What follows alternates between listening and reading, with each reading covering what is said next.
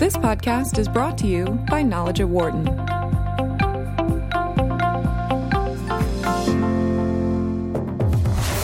From the campus of the University of Pennsylvania Wharton School, this is Knowledge at Wharton on Business Radio. Here's your host, Dan Loney. Hi, everybody, and welcome to Knowledge at Wharton here on Sirius XM 111, Business Radio, powered by the Wharton School. Thanks for spending part of your day with us. Open enrollment for the Affordable Care Act begins this week, which means that there are only some 45 days to shop for coverage. And that is just one of the changes, that shorter period to get your insurance. There are others as well that people should be made aware of. And to discuss this, we welcome into studio Mark Pauly, Professor of Healthcare Management, as well as Professor of Business Economics and Public Policy here at the Wharton School. And joining us on the phone, Catherine Hempstead, who's a Senior Advisor at the Robert Wood Johnson Foundation. Mark, as always, great to see you. Thanks for coming in today. Good to be here, Dan. Catherine, great to have you with us as well. Good morning. Thank you. For both of you, and Catherine, I'll start with you. Are there one or two things as this begins to roll out that you think are the most important things for people to be aware of? Well, I think for a lot of people, they need to be aware that the law did not, in fact, get repealed. So there still is an open enrollment. There is a market, and it starts tomorrow, as you say. And I think the second thing is for people to make sure that they get in the right product, because the states have adjusted to this absence of cost-sharing reductions in a lot of different ways. So depending on how your state chose to price the products, you need to really look and see what's the best option for you. Mark? Well, I think most people, that's 97% of Americans, don't have to pay much attention to this at all because they don't get insurance through the exchanges. It's only 10 million, 11 million people, 3% of the population that get their insurance this way. And then I think Catherine's advice is the right one. You need to shop around, and you need to do it even more so this year. But also you need to be prepared to be disappointed because if you are buying on the exchange and you're not eligible for a subsidy, you're going to see in virtually every state a substantial jump in premiums.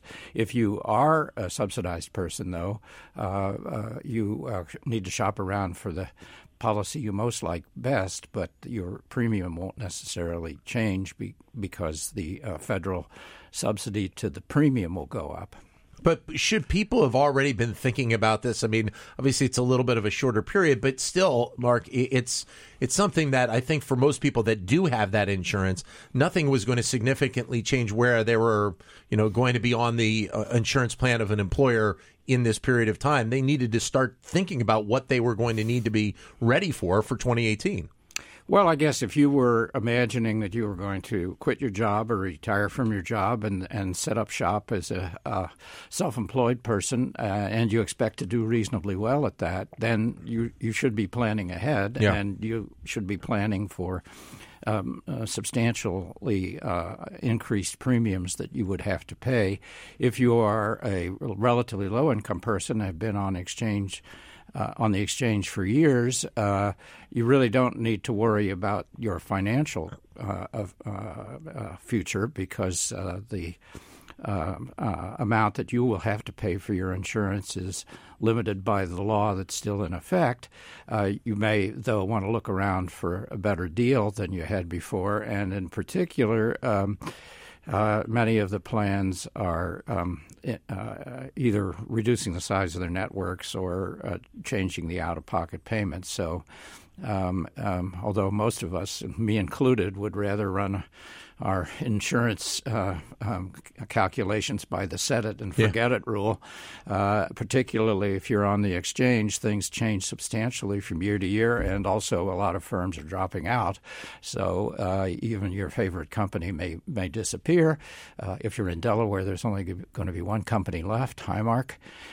So you need to pay attention. And as if you didn't have enough to worry about, here's one more thing to worry about. Your opportunity to ask questions about the Affordable Care Act, especially for those of you listening to us that are in that realm, that are getting your insurance through the ACA. The way for you to join in is either by phone at 844-WHARTON, 844-942-7866, or if you can't get to the phone, send us a comment on Twitter, and we'll bring it up on the show that way, at BizRadio111, BIZ Radio 111, or you can use my Twitter account, which is at DanLoney21. Catherine, you mentioned right product a second ago, and kind of playing off of what Mark just said, I think it's a twofold process. Correct me if I'm wrong. One is the pricing part of it, but two is what you actually have in that particular policy because of what you may need or may not need going forward, depending on what conditions you may be involved with.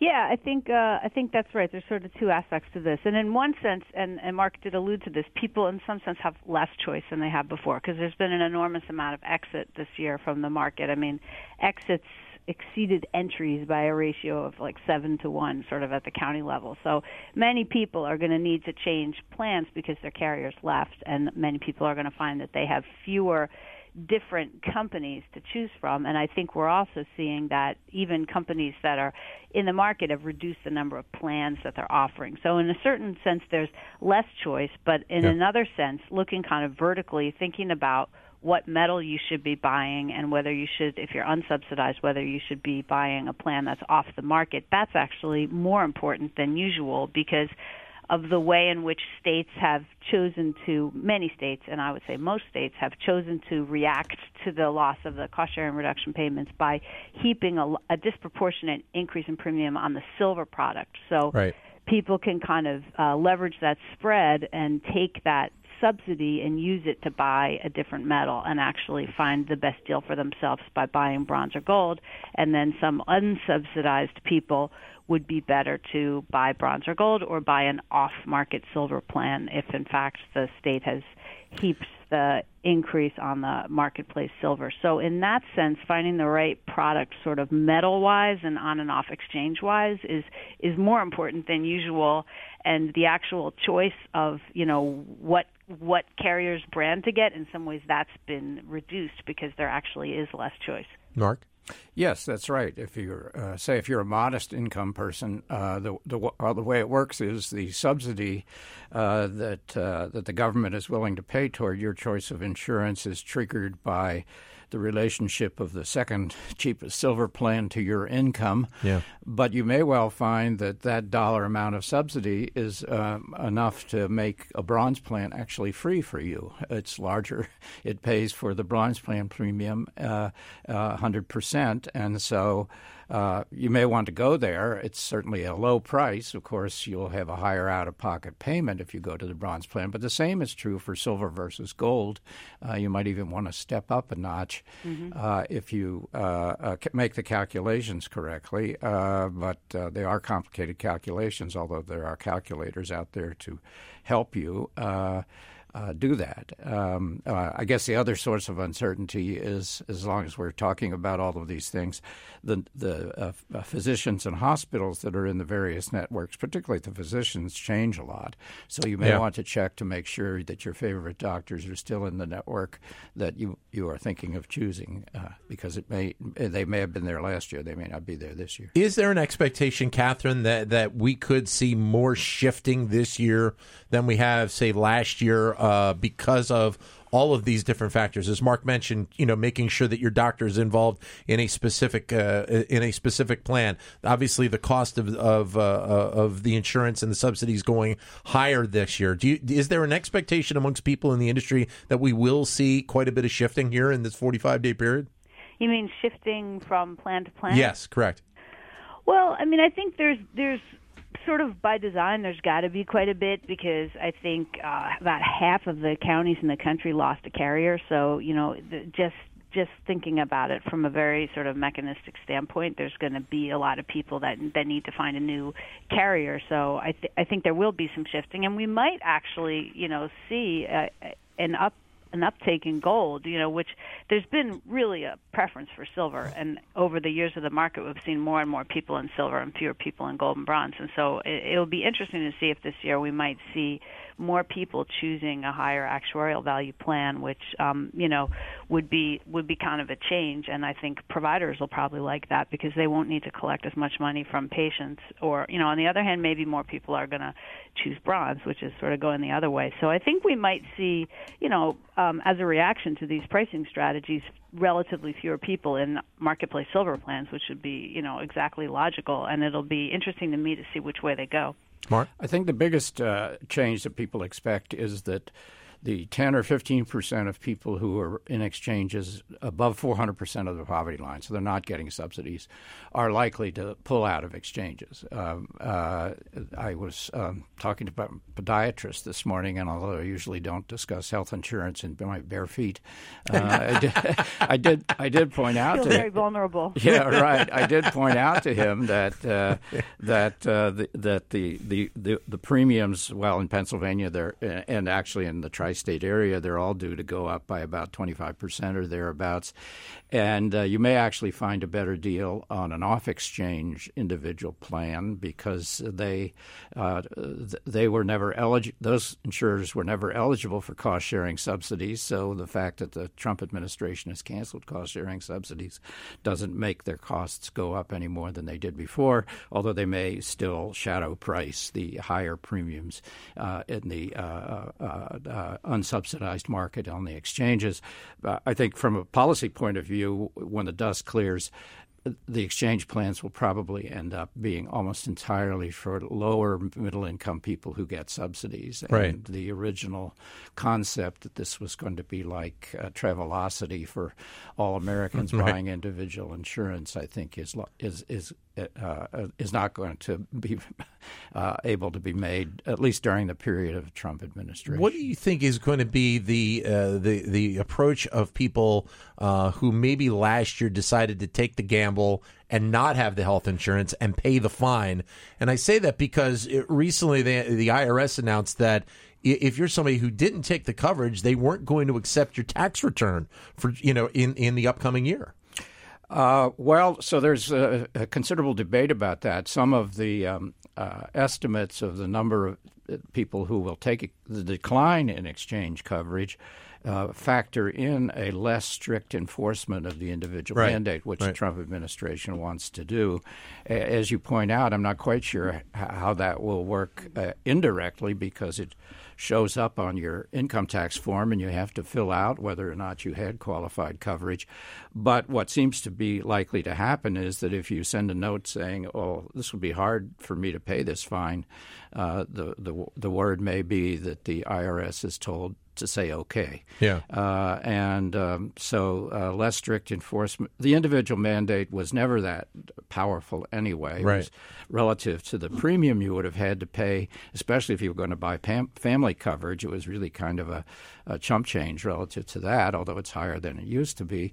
But it may well be that will and the expectation is that will be less strictly enforced because, after all, the Trump administration, I mean, we have the spectacle here of a law passed under one administration now being administered by another administration that hates the law, and that's sort of the recipe for, at a minimum, confusion and probably for some serious problems. Catherine?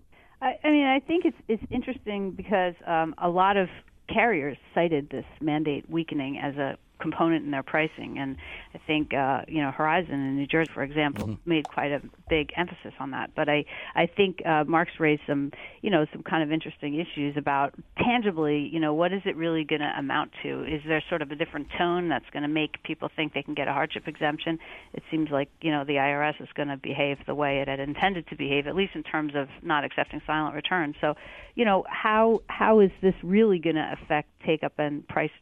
Was the pricing allowances really justified? I'm not really sure, and I think there are probably some people who might get the sense that maybe there's, for some people, a better deal to be had this year. For some there's not, but for some there are, and so you might see some people taking a look and realizing, oh, this is actually, ironically, better market for me this year because the subsidy is so much bigger and I can use it and get a plan, that I wasn't willing to pay what I had to pay last year. This year it's a better deal. So I think it's hard to say how much, if anything, the kind of attitudinal stuff about the mandate is going to affect take-up. What about the concern that some people still have out there if they have a pre-existing condition and trying to get insurance? And obviously that's been, it's played from the fact of getting the information that you won't be turned away, but there's still that concern out there, Catherine, for some reason.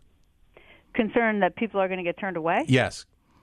Well, I mean, they shouldn't feel that way. And, I mean, I think that's why there's a kind of a sticky, large core at the center of the individual market of people who know that they need health care and, really want to have insurance, and they're going to go out there and get it, whether it's 10 million people, whether it's 12 million people, I'm not really sure. And then, the ACA for them is really important because unless they lived in one of the few states that had guaranteed issue in the individual market, there's really nothing like it that they've ever been able to have before, and they don't have an alternative. So I think that, that's why there's sort of a floor to how bad things can get or how low turnout can get. But then there are these other people who, I think need to see a product that they're willing to pay for and are, maybe more temporarily in this market. And I think that's the component that the ACA has struggled to attract. Mark? Well, if you're reasonably, you only have to worry if you're a high risk and you're reasonably well off, so you're not eligible for the subsidy, because then your premiums will rise. So if Bill Gates is diagnosed with diabetes, he's going to have to pay a higher premium than before. But if you have a high-risk condition and you're eligible for subsidies, your premium is capped the same as everybody else's premium, and it will. I mean, the worst thing that could happen to you is your income will go up, and then you'll have to pay more of the premium. But there's worse things than that. 844-942-7866 is the number if you'd like to join in, or send a comment via Twitter, either at BizRadio111 or my Twitter account, which is at DanLoney21. Something that I saw written, Catherine, in a couple of articles is the concerns that people should have about the automatic rollover from their coverage this past year automatically into 2018. Give us your insight on what people should be really thinking about where that is concerned. Well, I think that the issue there is if you're in a state that loaded the cost sharing reduction onto the silver plan and you were in a marketplace silver, then that's not necessarily the plan you should be in next year. You maybe want to change metals. You probably do want to change metals. So I think that that's something that even up till a few days ago, people were still kind of working out, what is that automatic re-enrollment going to look like? And that's a thing where carriers are really stepping up and trying to help people make sure they get into the right product, as are a lot of state insurance departments. Mark? Yes, I think that's right. That, again, the market has become more confusing in terms of choosing which level of plan you want, where it's sort of an upside-down version of the precious metal syndrome, where gold may be cheaper than silver. But when they're setting up the website, when people are going to go look at it, from what I understand, they're setting it up via price now, and they're not setting it up via the actual metal, gold, silver, or bronze. That's right. I think that goes back to what I said before, that this, especially now, people don't want to set it and forget it when it comes to health insurance. They want to investigate these things themselves. That's the smart thing to do. And although the automatic rollover, the states are trying, it's actually quite a challenge to figure out what's the best plan to roll you over into. You may have preferences too as to what even if the gold is still a little more expensive than silver, if it's much less of an increment in cost, that may be a reason to go there. Up to this point, people who haven't taken silver have almost always taken bronze. The more precious go down, not go up. down, not up. But this year, especially if you're not at the lowest level of income eligibility, it may actually be worthwhile to look for a better plan than you had before. At worst, a much smaller increment in premium. Again, depending on what happened in your state, because in a few of the states, the second lowest silver premium didn't go up that much. But if it did go up a lot, then you may actually be sensible for you to investigate the plans you thought were too rich for your blood, because now they may not be. Catherine? Yeah, no, that's right. And then you'd also have, lower cost sharing, for during the year if you do go to gold. And I think a lot of people struggle with the cost sharing and with the deductible. So I mean, there could be some real benefits to people, in terms of actually being able to get advantage out of having health insurance, and certainly some advantage to providers. So it's interesting because I think the carriers were starting to really shy away from the higher metal plans, and we're offering fewer and fewer of them, and we're cutting broker commissions for the higher metal plans first because they didn't want to attract the people that really wanted to be in them, which were usually people that had a lot of healthcare needs. But I think now we might see a kind of a different sorting of people into gold, and I'd be curious to know, going forward, what that'll do for the combination of metals that we have in the market. And the same thing could be said of the off-exchange only part of the market, which definitely had been shrinking in terms of number of products and people offering products. But now all of a sudden, as Mark mentioned, there's sort of a new reason to look there if you're a non-subsidized person in a state that, that did heap all their increase on the on-market silver. So it'll be kind of interesting to see going forward whether there's some more legs to that segment. How much, Mark, of the marketplace had that been, the off-market options for people? It's actually a little hard to measure that directly, but Catherine may know better. The number I carry around in my head was there was about 6 million people off-market, off-exchange, and about 10 or 11 million people on exchange, something like that. I think that's about right. I think the number of products was shrinking during the course, like starting at 2014. Every year you would see fewer and fewer different products for those people. And I think, some people started to feel like over time everybody was just going to list everything in the, in the marketplace, and there wouldn't really, maybe in 5 years out there wouldn't be that much of a ACA compliant off-exchange world, but all of a sudden, things have changed. What do you think, Mark, are the options for people, like as you mentioned earlier, in a state like Delaware, where you have one company that is basically running the entire state, and as you alluded to before, you have more and more companies kind of backing off what they have done in the past because of it. I think for people in Delaware, for people in other states that have one insurer right now, they have to be slightly worried about whether or not those companies are going to stay there, and then it brings up the question of cross-state insurance policies again. Yeah, well, usually it's not as bad as it sounds. It'll be one company, but often they'll offer a wide variety of plans. Right. So you still have a lot of choice among plans, and I don't know whether people pay all that much attention to the whose name it is on the cheesy piece of plastic that's your membership card. But economists worry because we think competition helps to hold premiums down. The current numbers suggest that the Delaware premiums are about in line with the the Wilmington premiums, the Philadelphia premiums, the Newark, New Jersey premiums are all about the same. The cost or the rate of increase? The rate of increase and the cost. The rate of increase is somewhere in the 20%. The cost is north of $400 a month for a 40-year-old person, something like that. So it's not chump change if you're not getting a subsidy, that's for sure.